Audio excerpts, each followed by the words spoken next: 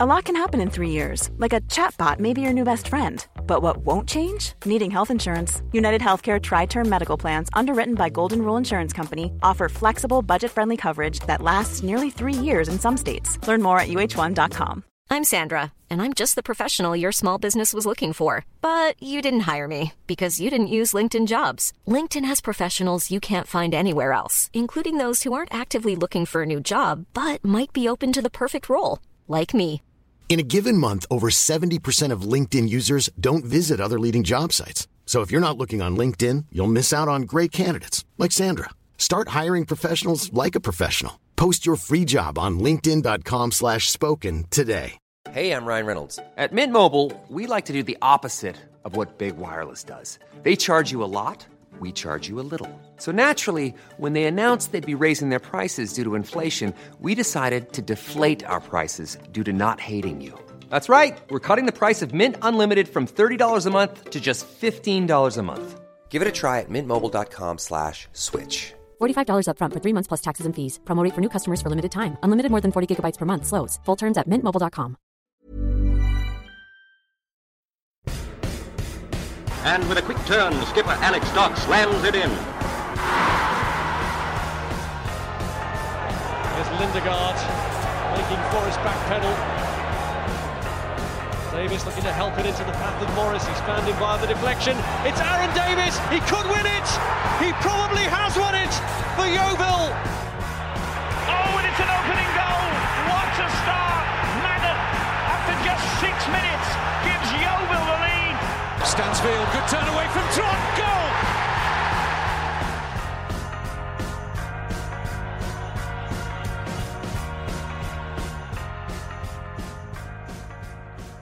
Hello and welcome to the Glovers Cast off the back of our first victory in the National League season under Chris Hargreaves, here to talk about the 1-0 win, a dogged, determined win against Dagenham and Redbridge. Here's Mr. David Coates. Good morning. And Mr. Ben Barrett. Howdy. How are we doing? Can we start by congratulating you, Ian, on returning and bringing 3 points? I can only assume the two things are connected. I would presume so too. I didn't want to say as such, but I will take credit where it's due. Yeah, or where it's not due. That's the case. Yeah. It's quite funny actually, because when I got in, I was like, Yeovil won, and Kate was like, "Oh, well done." I was like, "Well, it was entirely down to me, so thank you." Yeah. But yes, no, it was a good 3 points. How are we feeling after sleeping on 3 points for the first time this season? Nice, isn't it? It's comfy Nice. sleep. Well, those things are comfy sleep with two small children, but it's comfier than usual. Yeah, nice. That the heady heights of 16th in the table. Fucking up. The only way is up. The climb is on. Yeah. Can I just say the enthusiasm of Ben after we lost to Barnet is greater than the enthusiasm after we won against Dagenham. What's this about? Is it because it's early on a Sunday morning and the coffee hasn't quite kicked in yet? Could be that, I suppose. I'll give you that. Is it because you didn't witness it, Ben? Or possibly because I didn't witness it. I absorbed it through my ears. That was pretty much, that was all I could offer. It sounded like a different performance. It sounded like just a performance of getting a job done. We'd had the play nicey stuff. We'd had the we deserve this, we deserve that stuff. And this just felt like, okay, just go out and be horrible and get the job done and take a 1-0 win and move on and get on with our lives.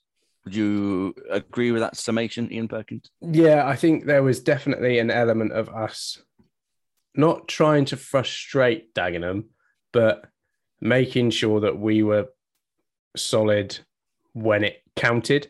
I think before we've seen us try and press quite high and win the ball back off of defences, up in their half, but we sort of let Dagenham move the ball around at the back. The first half, the theme of the first half was just the defences passing to each other, really.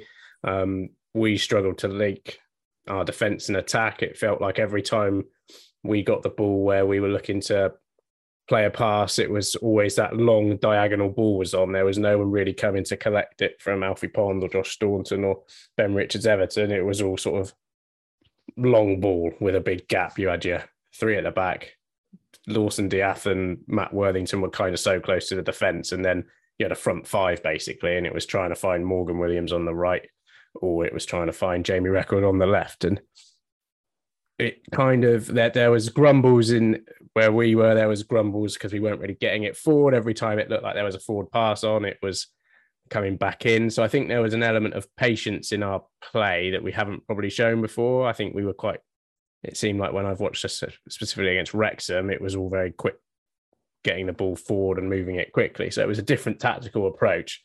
And then in the second half, it had to be backs to the wall. It was, get these 3 points, keep a clean sheet and defend with our lives. And, fortunately, it paid off. I think I would have preferred us not to have defended so deep at times, but, can't complain when it works and you get the 3 points. Does this mean that Hargreaves' ball and getting W's in the columns aren't compatible? I don't think so. I don't think so yet. It's hard to say, really. I think we could feel hard done by to not have got 3 points against Wrexham. I think we certainly showed them that, we were no pushovers. And I think the same for the Barnet game. It sounds like we should have been home and dry before half time. But I think there was he took out Max Hunt.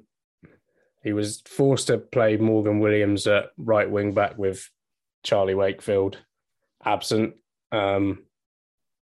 which I think goes to show that he really wanted to play Alfie Pond, because I think a straight swap there would have been Jory Johnson for Charlie Wakefield, but he decided to go in with Alfie Pond. And he said on Thursday that Alfie Pond was, in his thinking for the game, and he was phenomenal for an 18-year-old to come in and go up against Paul McCallum. I think in the first minute, he goes up for a header with Paul McCallum and wins it. And that was kind of the theme of the day, really. McCallum, we managed to keep him quiet. I think their main threat came through Josh Walker, who in the first half, as soon as he picked the ball up and ran at players, he looked like a constant danger. But then in the second half, it was similarly in the Wrexham game, Josh Staunton kind of took it upon himself. Every time Paul Mullin was picking up the ball, he was right up him to stop him doing anything, and kind of took it on himself again to do the same with Josh Walker. So sort of from the first minute of the second half, Josh Walker picks the ball up and Josh Staunton just does not let him turn. He just straight on top of him, and he didn't do the same in the second half as he did in the first. So that was helpful. But yeah, Dagenham were good in the second half, had a lot of possession, and it felt like a training exercise, really. I think when you consider how we conceded against Altrincham last weekend, to then go and play like that for pretty much the whole of the second half and deal with crosses, deal with corners, deal with lots of movement. I think we spoke about Miles Weston last season, didn't we, being Dagenham's most impressive player. And I think he probably gave Jamie Record the hardest task Jamie Record's had so far this season. I know he scored his goal, but defensively he was really under pressure from Weston coming in and cutting in on that left foot. Yeah, I was just going to say, I can see Ben wants to say something. Just to talk about the goal, we criticised, quite rightly, I think, Alex Fisher for his performances. Certainly, I was quite critical of his performance against Altrincham, but that move for the goal, that beat the offside trap, get a great ball in, was fantastic, wasn't it? It was, yeah. And that was kind of the theme. He was looking in that pocket of space quite a few times. There was a couple of moments before then when Alfie Pond tried to do the same and put him in, and it didn't quite come off. But yeah, Fisher was looking in that gap between their left centre-back and their left wing-back quite a lot. And then, yeah, it came off that move. Sort of came out of nowhere a little bit. It felt like it was a lull in possession and we was keeping the ball. But Fisher makes this run, and the offside, the Dagenham line's quite high at that point. And Jamie Record said after, I don't think he said it in the recording, but he said he saw Alex Fisher and thought, I can score another goal here.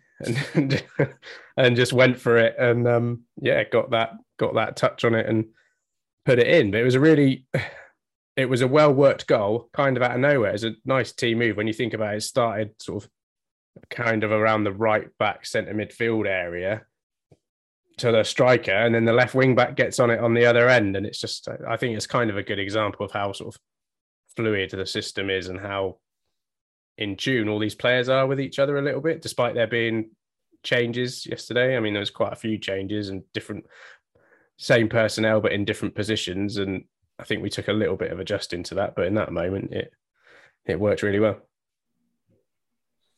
Lots of chat about how Josh Staunton was brilliant in defence. Alfie Pond puts in this incredible debut performance, etc., etc. And we look at that clean sheet as being really, really important.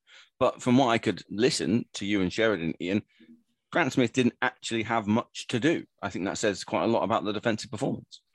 Yeah, it was a lot like last season, really. You know how we'd go games where it felt like we were defending with our lives, but Grant Smith never had a save to make.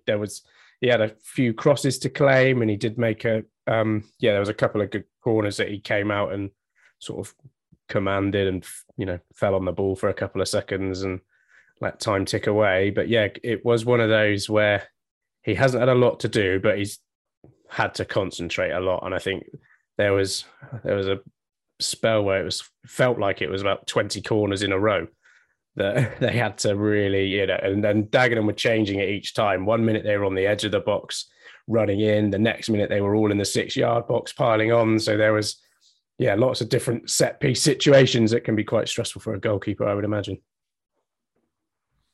Especially when you've got big players around you, like Paul McCallum. It felt like towards the end, the tactic was get out wide, get Paul McCallum on the back post and try and get him on one of those back post headers, like a Ricky Lambert type of header on the back stick where he's above the fullback. And we defended well. We managed to stop those situations, or we managed to stop him scoring. There was one where they hit the post towards the end, but it was there was a couple of lucky moments, but that's what you need to get a win in the end, isn't it? I say we've had a few unlucky moments this season, haven't we? But it did sound like in that second half that there was a bit of somebody smiling down upon us. Were we lucky, or as Ben said there, without Grant Smith really having a great deal to do we put it down to that? The manager asked for clean sheet mentality, didn't he, before the game, and mentioned it after the game as well? Yeah, I don't think it was a lucky win. I just think there were that ball that hits the post could have gone the other side of the post, or there was one where they rebounded out and it hit Alfie Pond in the head, and it was more luck that Alfie Pond was there and it hit him in the head than anything else. And I think, our goal wasn't a lucky goal. It was a well-worked goal, and we could have had a second just after. I think there was a brilliant chance for Matt Worthing to pass the ball to Jimmy Torre, who was in acres in the 6-yard box while there was Dagenham defenders back on the goal line, and Worthy obviously felt that was his moment to get a goal and didn't quite come off. So we could have had two. I think Chris Hargreaves, after that, he was not happy that the ball wasn't passed at that moment. But I can see why Worthy shot, because there was Linton had a go at the keeper, and then it came back out and someone had a shot straight away, and then it was all a little bit, let's fire in shots quickly as possible because the keeper's not in position. But I don't think it was a lucky win. We just had our moments of luck which helped us on the way. Maybe it does even itself out over the course of a season after all then. Maybe. Here's hoping, yeah. I'm going to say, because maybe we're due a couple more if that's the case. You talked about trying to get the second goal. Apart from that sort of immediate second chance, what other opportunities, if any, were there for us to try and double that lead as the game went on? What kind of attacking threat did we pose? Not much. I can't remember a great deal after that. In that second half, we had a couple of opportunities to get crosses in, but it was all Dagenham pretty much. There was no real major openings. I think Jimmy Torre tired in the second half. He wasn't the same threat as he was in the first half. It felt like he got on the ball a lot. I do wonder if he's paid by the touch, Jimmy Torre. Likes to have a lot of touches of the ball. I think he tired. And then also with Lawson Diath at half time. So he went up for a header with a Dagenham player and landed a bit uncomfortably and he held his left knee. And then at half time, he came out and had a strapping on his knee. Didn't look himself. So he didn't stay on for very long. And that kind of disrupted that control of possession a little bit. It wasn't like we were hardly dominant at all in the first half, but he's the type of player who just helps you keep the ball a little bit more than Sam Perry does when he comes on. And I think the changes Dagenham had to make with their centre back going off and bringing on Valletti, they kind of really upped the tempo and they had a lot quicker attacking players that really put the pressure on. I mean, that's the other thing to say about Dagenham. They're a good side, aren't they? They've got some very good players, and you would expect them by the end of the season. I know, as Joel told us on the last podcast, some of their fans are a bit unhappy with the style of their performances. They are likely to be there or thereabouts come the playoffs. So to get a win against them, albeit at home, is quite impressive. I mean, you've mentioned the defence. Well, you and the manager mentioned, so Alfie Pond, amazingly assured for an 18-year-old. Josh Staunton, captain's performance. I've seen that all over social media. The manager mentioned it afterwards. You and Sheridan were both bigging up Morgan Williams. Jamie Record obviously got his goal. What about Ben Richards-Everton? That was the first time we've seen him since come back from injury, and that first game against Scunthorpe, we're probably unfair to judge anybody on that performance, but how did he look, Ben Richards-Everton? I thought he looked really strong, considering it was his first game back. I mean, he's a big dude and not the quickest player either because of his size. The quickest dude, yeah. He was, going up against Josh Walker, who is a very quick dude.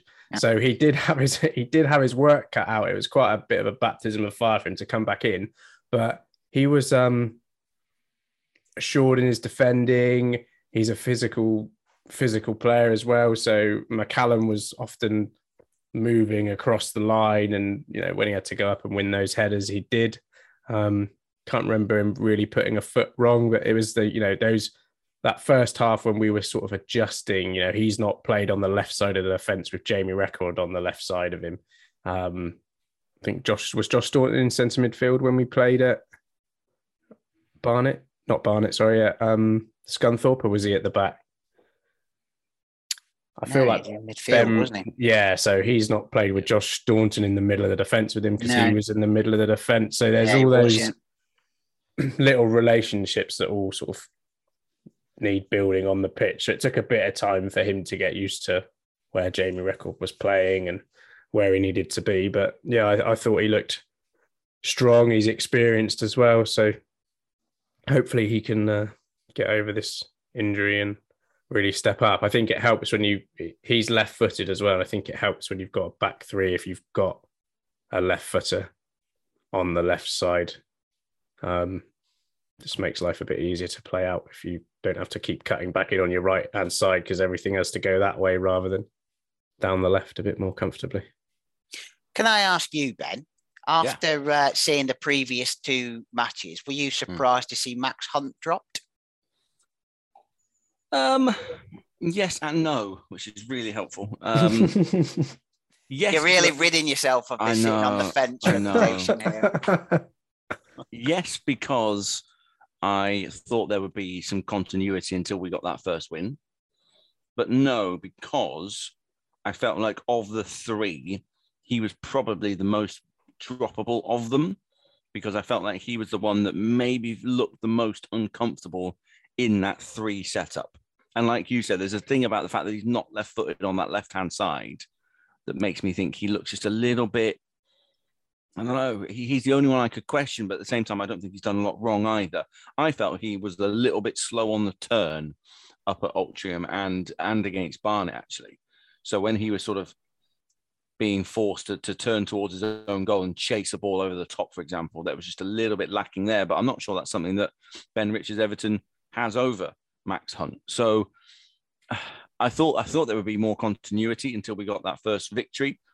So I was expecting to see him play, but yeah, maybe he's the only one of that three that looks a little bit uncomfortable. But I didn't think he would have dropped him at all. But I'm not sure how you can change it going into Monday now, whether or not we do make changes, because it's going to be a different attack for Wealdstone. And I wonder what that does to our back line, whether or not we try and add a little bit more pace somewhere, from maybe put Morgan Williams back into that middle three in some way, shape or form. I don't know. So, yeah, it's going to be interesting to see how the turnaround affects him. But Max Hunt's good enough. He'll be back in the team before too long. Of that, I'm completely sure. I think the other thing it helps with bringing in Ben Richards Everton and taking out Max Hunt is if you need to make a bit of a switch. So when you're going forward, say Jamie Record bombs on and you want to keep a bit of security, Morgan Williams can sort of take up that right back position. And then with Ben Richards Everton being left-footed, he can kind of sit more comfortably in the left of defence and make it a little bit of a, more of a back four when if you decide to switch things up. I think it gives us a lot more flexibility. And I think that's one of the things we're kind of learning about Chris Hargreaves, just the signings he's making. They're all sort of players who can play in more than one spot, really. I think he's brought in Callum Rowe, who can play pretty much anywhere in midfield, and has also said he can play in defence. And he sort of came on in the number 10 position yesterday. Described him as a ball-playing midfielder. So there's a lot of flexibility. I think that is one thing we're possibly underestimating, is the tactical nous of the manager. I think we've seen in these first games that we can change things pretty easily on the pitch as we go forward and as we defend. And it's a bit of a difference to what we were used to with Darren Sarll. It was very rigid. This is how we play. This is the setup. I think we did mention that last weekend, didn't we, Ben? But yeah, I think we mentioned that he can change the game there. But yeah. So I'm sure Ian will take the credit for that one as well. No, you can have the credit for that. You can have the credit for that. No, I haven't said it yet, have I? So you just did. I wasn't here last week.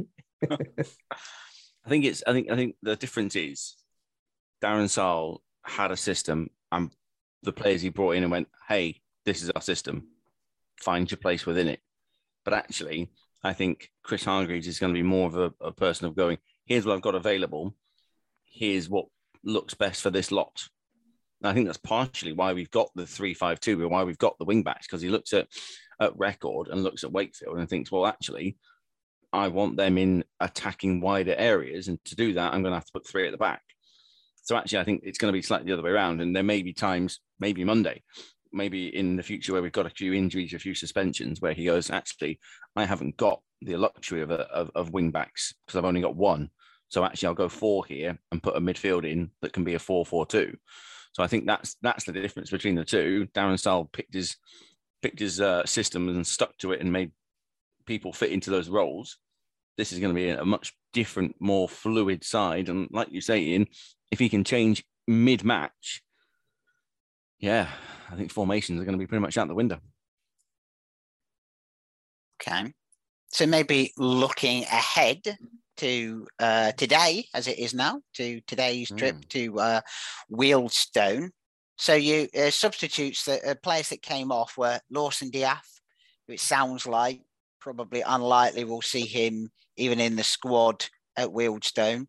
The other two came off, Alex Fisher, who almost always comes. I don't know, it's like the Zoko for Khan thing that we had years ago, wasn't it? Yeah, Alex Fisher comes off around the hour, seems to be the way of things. And then Jimmy Toure as well came off. He sounded like he was kind of going from his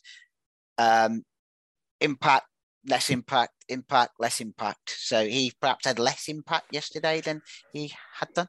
I think in the first half, he saw a lot of the ball and he was running with the ball and he was causing problems. He's, we've talked about him being a maverick, and he is that player who carries the ball, is not necessarily the best passer of it, but, causes defences problems. And he did that in the first half, but in the second half, he never really got on the ball. And towards, I forget what minute he came off in, but before he came off, he gave the ball away a couple of times, and it really looked like his race was run. So I don't know. I don't know if he's, I don't know if he'll be ready for today or not. He might be one who comes on. I think like you said about Alex Fisher, he does always tend to come off around the hour mark, but he just works so hard that he kind of just runs himself into the ground a little bit. And I think that's just the nature of his game. I don't think we'll see Diath. I'd be surprised. I think Chris Hargreaves said he took him off because he didn't want to risk him, and I think it's that's Lawson Diath, isn't it? That's how we have to look after him and hope that he can be fit in those moments when you really need him. I think we saw a little bit of Jake Scrimshaw and Callum Rowe, and the manager said before the game that Jake Scrimshaw was a player who runs his socks off and works very hard, and that was all he was able to really do in that game. There was a lot of chasing down defenders and chasing down the goalkeeper when the keeper was kicking the ball out and stuff like that. Didn't really get many touches of the ball or probably show what he would like to have shown, but hard worker. Do you think works his socks off to Hargreavesisms? You can, I think that's the definite Hargreavesism as well. Without a doubt. Either of the new players, do you think, are in line for a start then? Do you think Scrimshaw becomes a Fisher sort of go-between where you just have hard-working, or is Scrimshaw going to be a little bit more forward-facing, a little bit more goal-threaty? And do you think Callum Rowe comes in possibly in place of Jimmy Torre to try and bridge that gap between midfield and attack? Maybe. I don't know how early it'll be for Callum Rowe because he's not been in any clubs, has he? He's done a couple of trials here and there. A trial at Dundee in the summer, apparently. Yeah, but it's hard to say how fit he is yet, whether he's ready to start a game. I think he looks like there's definitely something there. He was comfortable keeping the ball. Had a couple of moments where he kind of ran into corridors, and that'll happen when you're just getting used to a new team, not really knowing where how his teammates played, but there's definitely something there. I think he's quite a technical footballer, which will be good for the hard ball.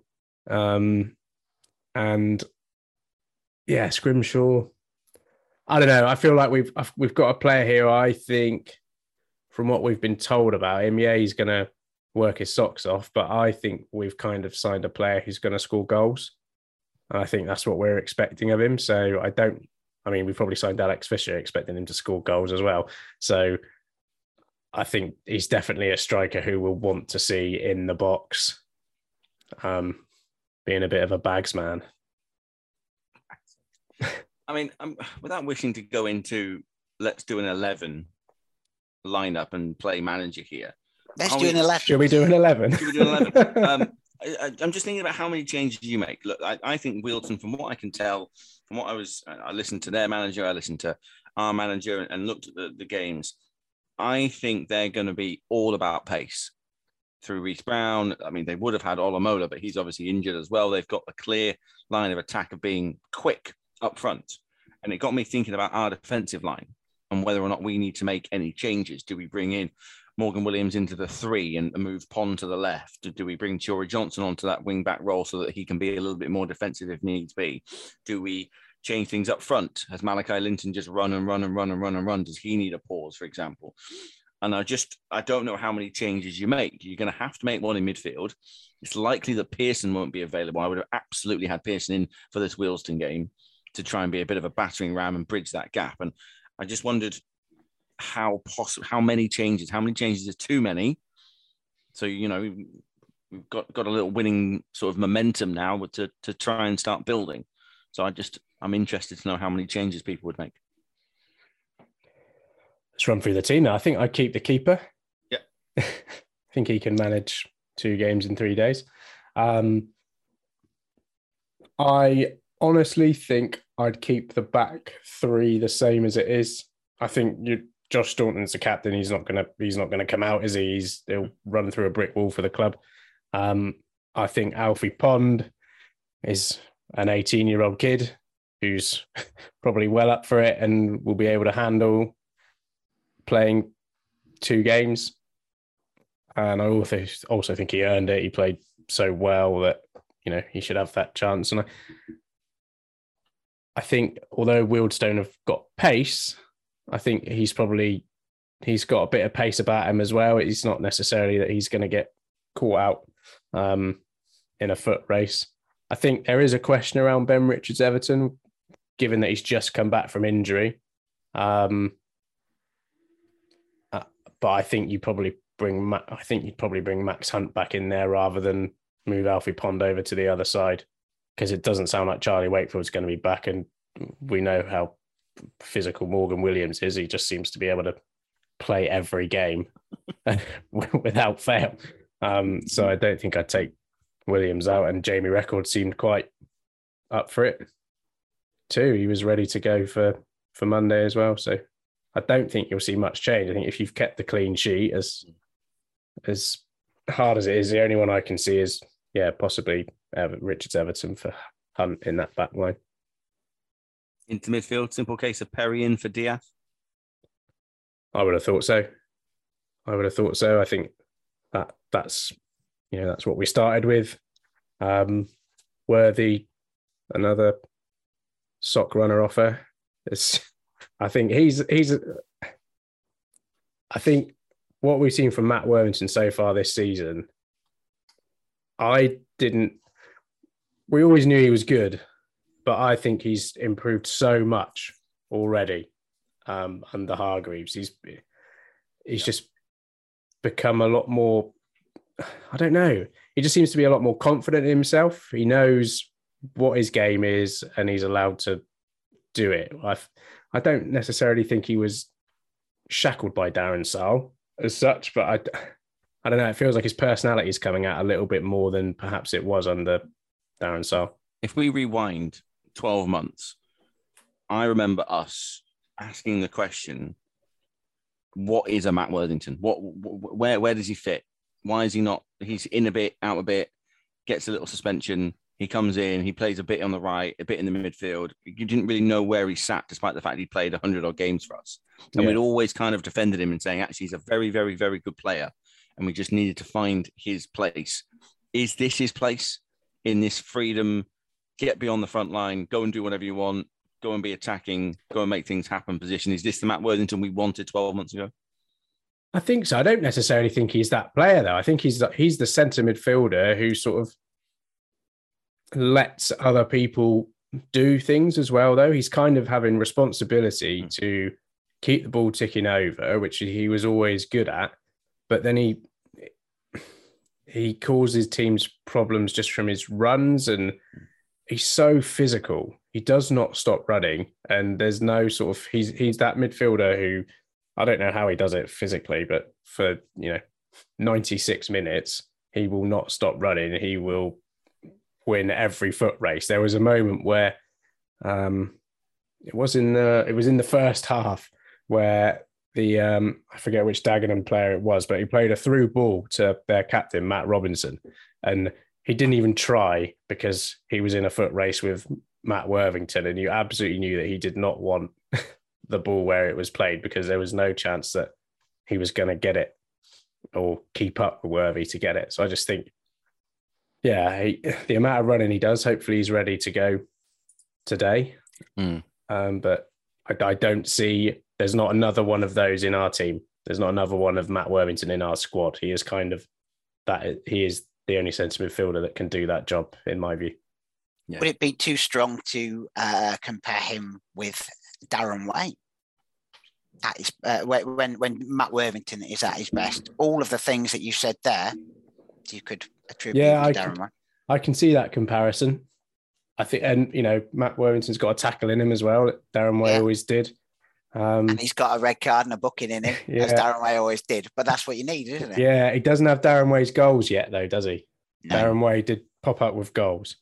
But there's definitely, there's definitely that side to him. That's a good comparison, Dave. Get your money on Matt Worthington to be manager in a few years' time. Let's hope not. whatever Chris Hargreaves has done to Matt Worthington, I'm a massive fan of it. Yeah, and I was, even on day one in that stinker of the first half against Scunthorpe, I did think something had changed. He looked different. He was getting forward. He was in different areas of the pitch that we hadn't seen him before. And yeah, more power to it, because I'm really enjoying this version of Matt Worthington. He's probably my favourite Matt Worthington we've had so far. You're an absolute day oneer again then, Ben. Apparently so, yes. Anyway, we got as far as the midfield. We did, what about the forward line? Jimmy Toure. Fish and Mal or Scrimmy and Jimmy? Where are we going?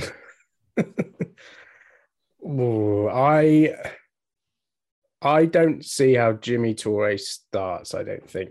Okay. I'm not sure. I just think it depends how his recovery is. But I guess... How many pigs in blankets and chocolate pudding he has today. Yeah. I want Sunday lunch round Chris Hargreaves' house, if that's what they're having. That sounds like a good menu to me. Yes. Yeah.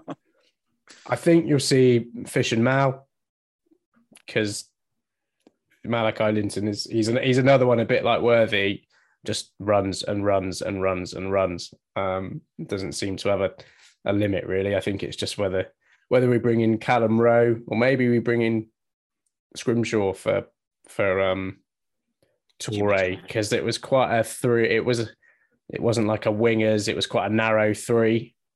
And there were moments where Alex Fisher sort of dropped into that number 10 space, especially in the second half. It was almost like, because Jimmy Toure was struggling, they decided to put Fisher in that space between the midfield and the attack to kind of keep that gap a little bit more secure and have a runner in there. So, yeah, and I think Scrimshaw is running. He looks like he's ready to go. I imagine he's had a decent pre-season at Bournemouth, and will have played a lot of games for their under 23s or whatever. So, yeah, I wouldn't surprise me to see him get a start. We've got a number 11. We do indeed. Yes. Okay. So I think that means, as you were, Perry in for Diath and Scrimshaw in for Scrimmy in for Jimmy. Scrimmy in for Jimmy, yeah. But that's the only changes. There's only two changes, of one of which is enforced, because with all due respect to Perry, and I think we'll see a lot out of Perry this season, Lawson Diath would start if fit. Well, the only other one could possibly be Hunt for Richards Everton. Is it? I mean, we forget we are away at top of the table team here. And I mean, I know we're not paying much of attention, but they are in good nick. They kept a couple of clean sheets. Is there not an argument that we change things up again here and go back to a 4? Back to the 4 and just take Richards Everton out and have a flat 4, Williams, Pond, Staunton, Record, and bring in an extra midfielder, bring in Toure Johnson as a proper right-sided option? I don't know. I'm of the mind that I'd rather us concentrate on what we're going to do rather than think about what the other team's going to do. Like, I know they're flying and playing very well at the moment, but it is Wealdstone. Yeah. A part-time side who were away at Gateshead yesterday. Their manager said afterwards, it's not ideal to have to then travel 6 hours on a coach back home, have one day. He said he hadn't looked at the Yeovil game yet. So he was going to look at Yeovil on the coach home. And that's a different style to Chris Hargreaves, who said, I've got one eye on Wealdstone. I thought that was interesting. So they've beaten Gateshead 1-0 away. They beat Halifax, who everyone's beating 1-0, and scraped past Oldham, who haven't set the world alight, I think it's fair to say, despite the fact they have won a couple of games. 4 wins and a loss for them, 7 scored, 4 conceded. Is their position a false one at the top of the table?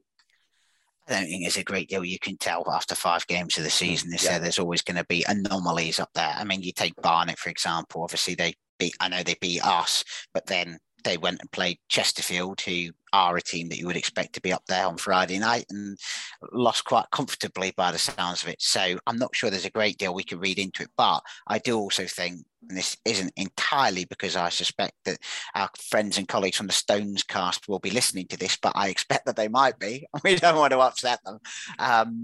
Yeah, you absolutely do have to give credit to Wealdstone for their start, and they have signed some very good players. I know Max Kretschmar was a player that we would have all loved to have seen come to Yeovil, and it sounds like the benefit of being a part-time team is paying dividends for him, because they're getting players in who maybe don't want to go full-time but are still very good for this level.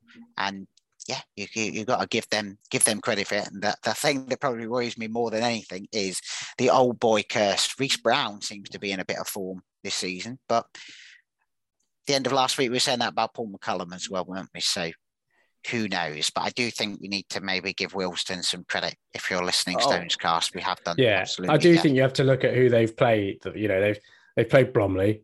And that's Ian, stop upsetting them. That's a big. I've got to go there and see them tomorrow, today, whatever it is. That's a good a win against Bromley. That's a good one. Eastleigh, who have kind of conceded twice, been a bit of a surprise, I would say. Eastleigh this season, so they lost to Eastleigh. Classic curse of coming down from the Football League in Oldham.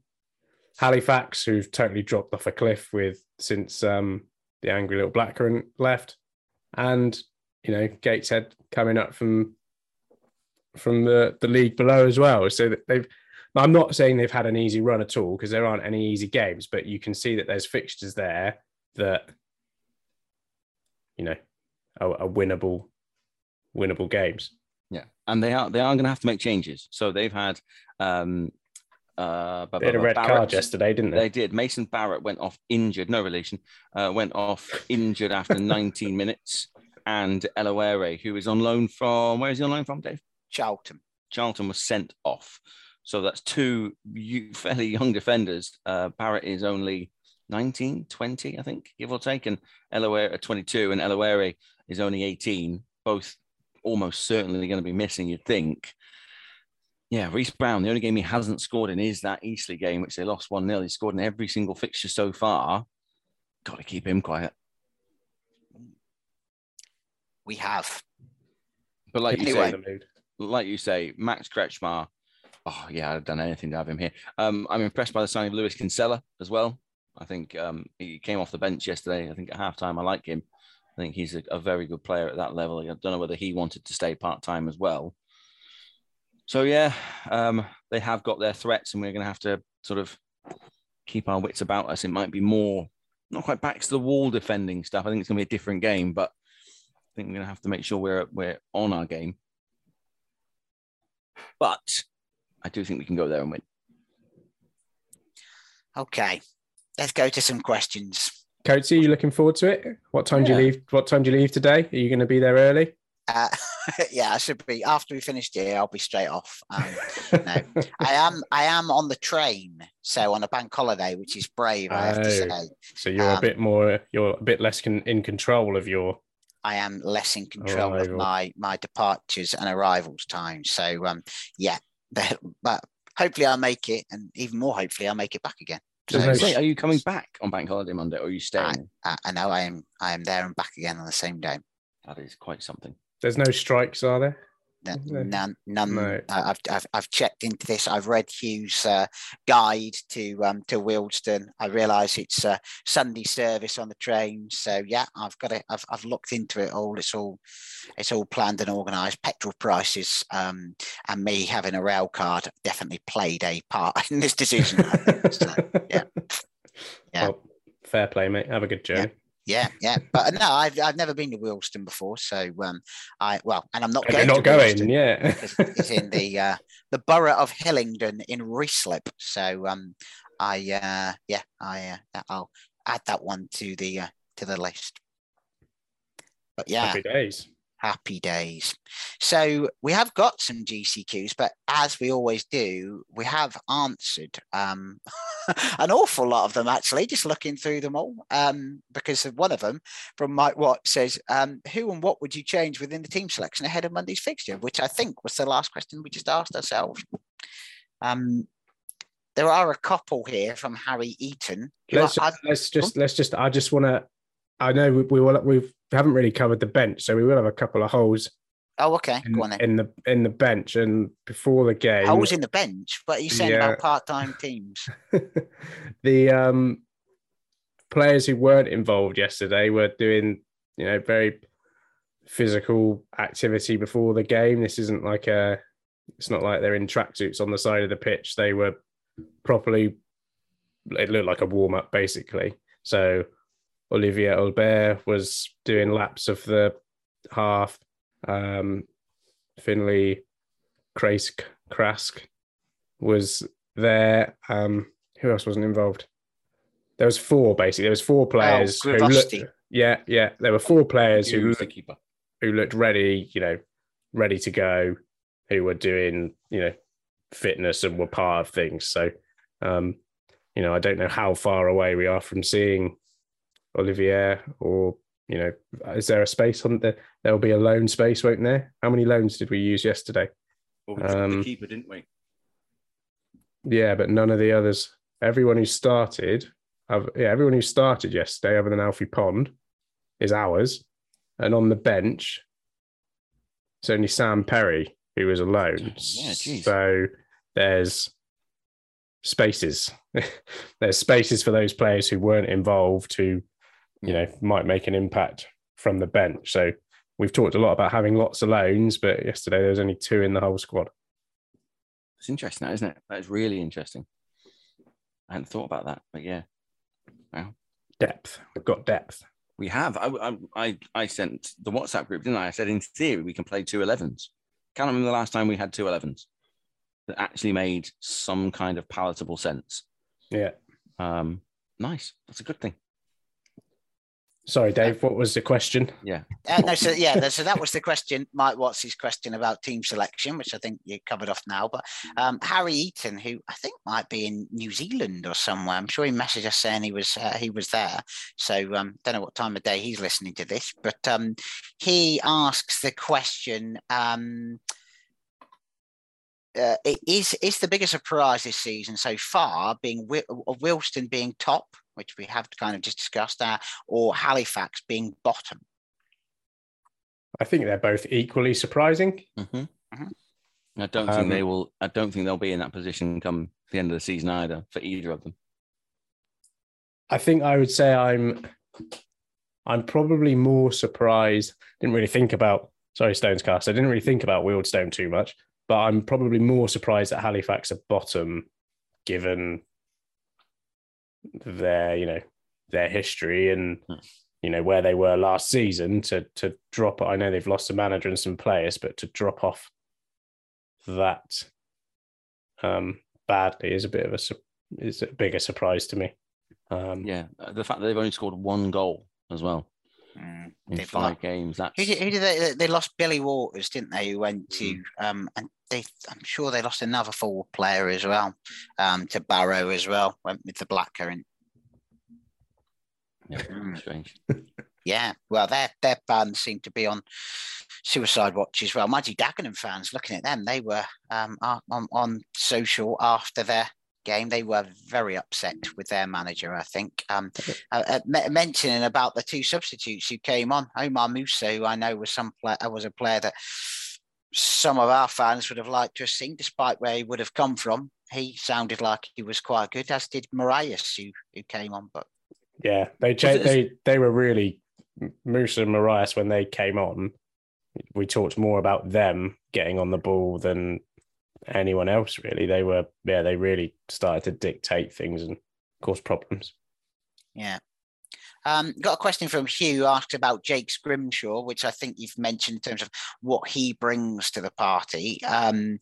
And his question says, only Ian could probably answer this one, but on his limited first impressions, what can we hope for from Jake Scrimshaw, and any different aspects to his game to what we already have? Was it too few minutes? Yeah, I think so. We saw, and difficult because we didn't have much of the ball, so it was very much a chasing down things. Reminded me a bit of the kind of striker that Gary Johnson would sign, those that just run and run and run and chase everything and put pressure on defenses when they've got the ball. Kind of that type of player from what I saw. But, when he comes on with however many minutes left, 18 minutes, 19 minutes, I can't remember. When you come on with that amount of time, you're going to have a lot of energy to chase things down. It'd be interesting to see him, doing what strikers do. Then we might have more of an idea about what he's about. Let's get him in the box and get a bit of hardball towards him.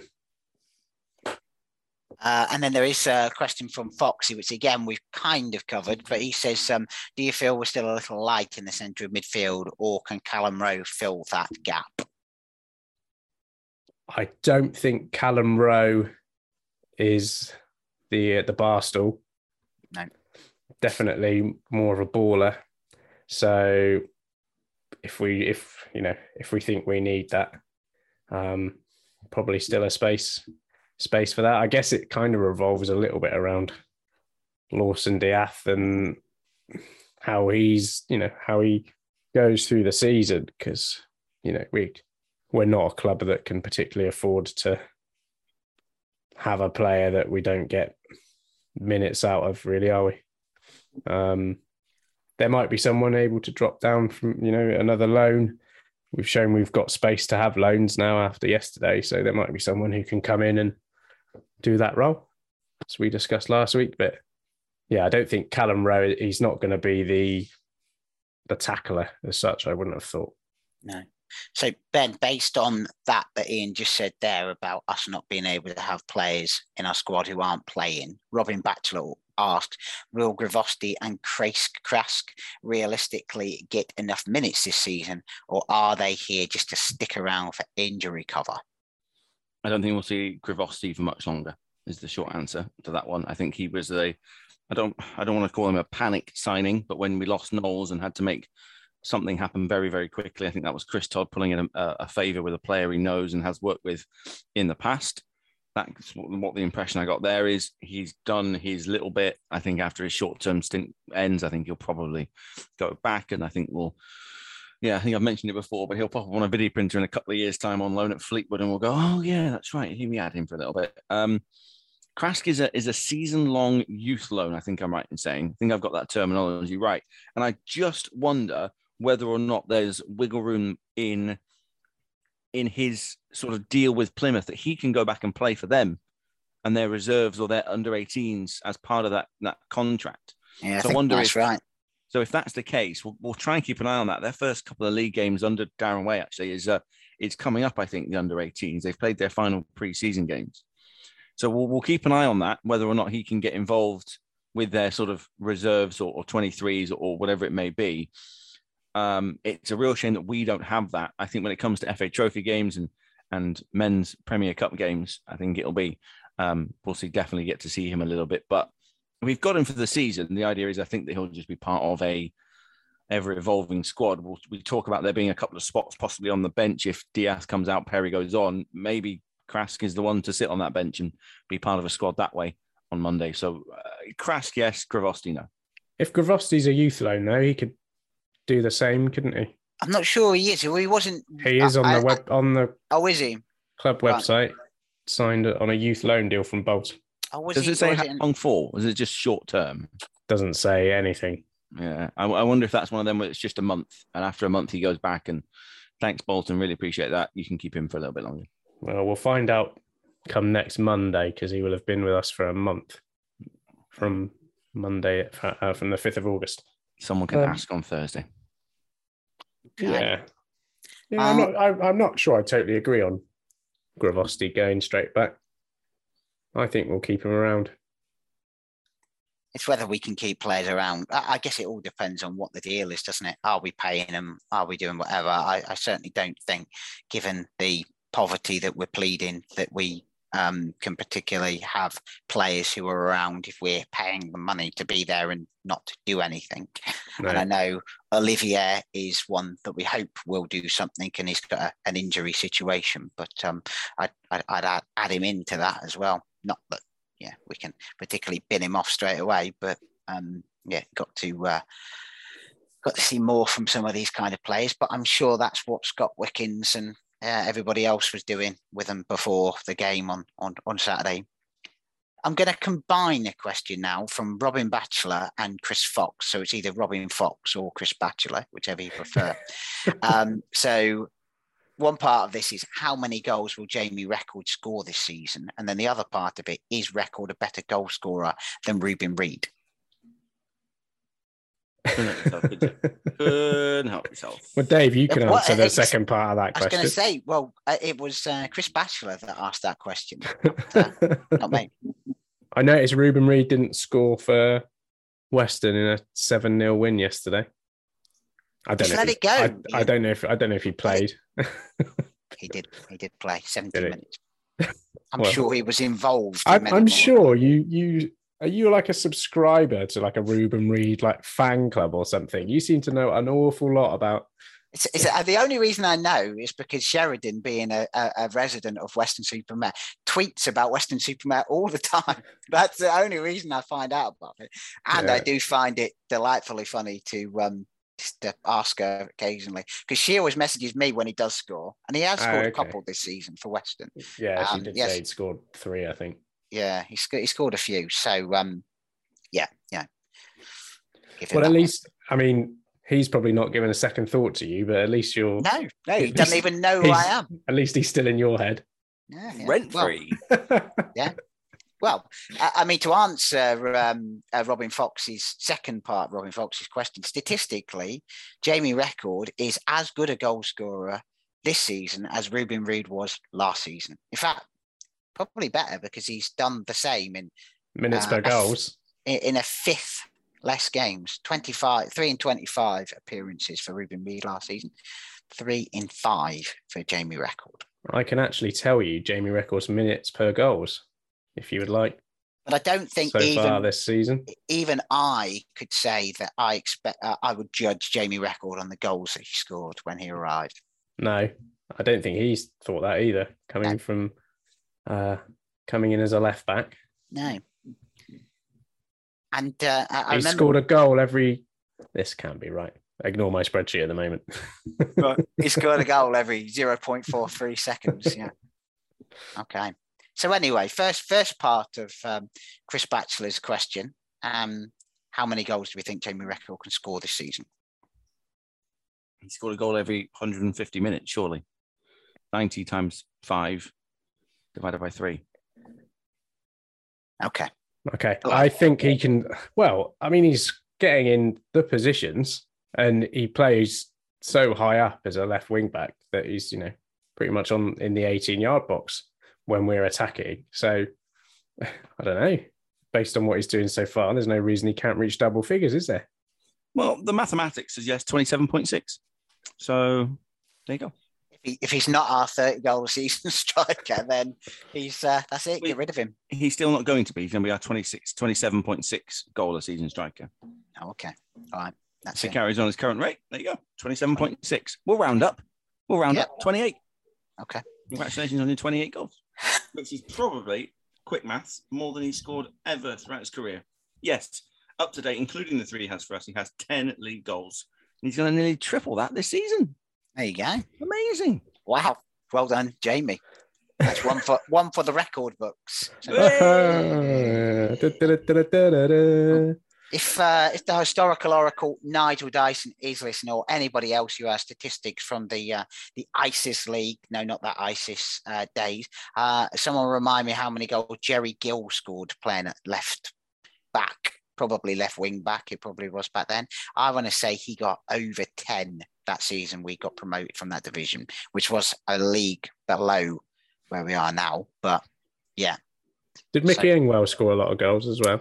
Not really. Scored a few, but just certainly that one that was across that wasn't one really against Enfield. Yeah.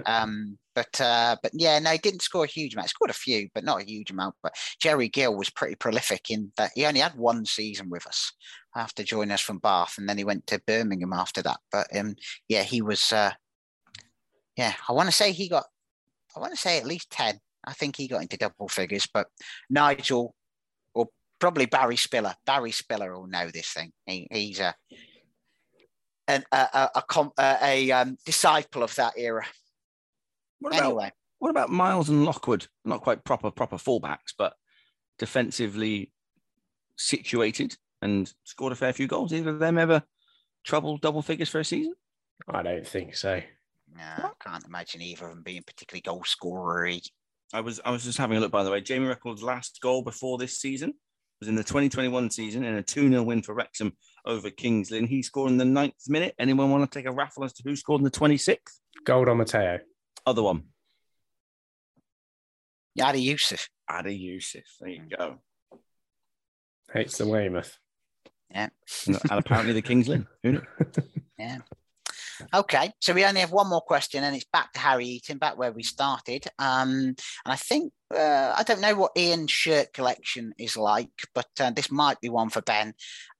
What's the most exotic football shirt you've ever owned? Adelaide United with the Wusu 9 on the back. That is pretty exotic, yeah.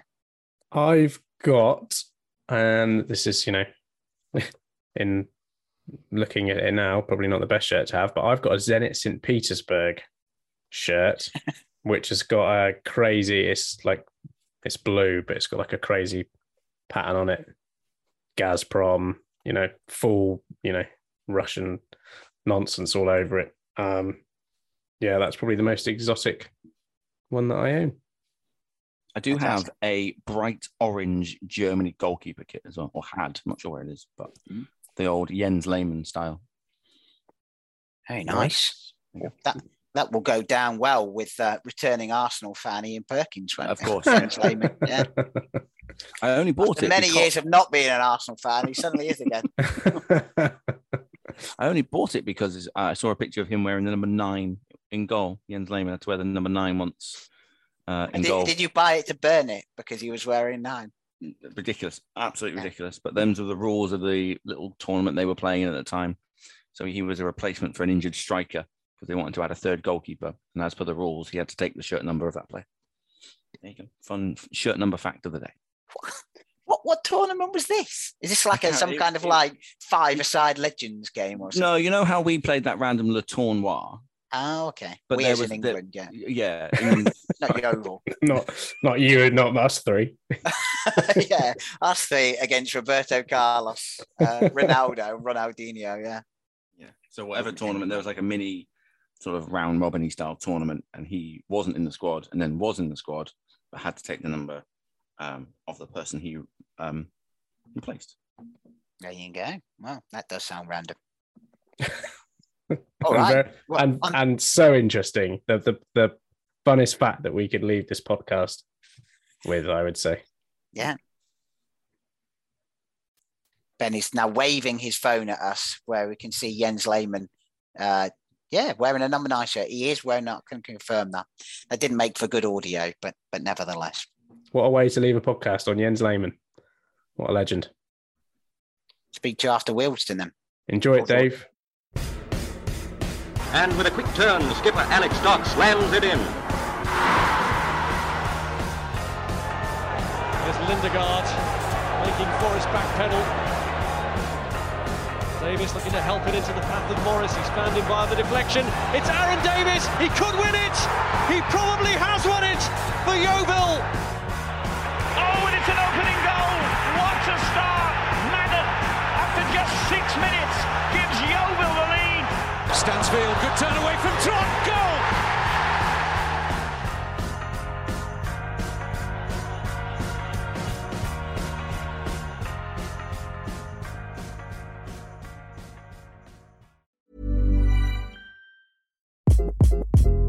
Hi, this is Craig Robinson from Ways to Win, and support for this podcast comes from Invesco QQQ. The future isn't scary. Not realizing its potential, however, could be. Just like on the recruiting trail, I've seen potential come in many forms as a coach. Learn more at Invesco.com/QQQ. Let's rethink possibility. Invesco Distributors, Inc. Acast powers the world's best podcasts. Here's a show that we recommend. The Real Housewives is a guilty pleasure for most, but if you're looking to not feel guilty about that pleasure, tune in to Everything Iconic with me, Danny Pellegrino, where I break down all the messy moments and behind-the-scenes antics of Bravo's popular franchise. And on Everything Iconic, I also interview celebrity guests like Kelly Ripa, Keke Palmer, Drew Barrymore, Cameron Diaz, and more about their guilty pleasures, their past work, and so much more. So if you're pop culture obsessed and find yourself watching way too much reality TV like me, tune into Everything Iconic with Danny Pellegrino wherever you listen to podcasts. Acast helps creators launch, grow, and monetize their podcasts everywhere. Acast.com.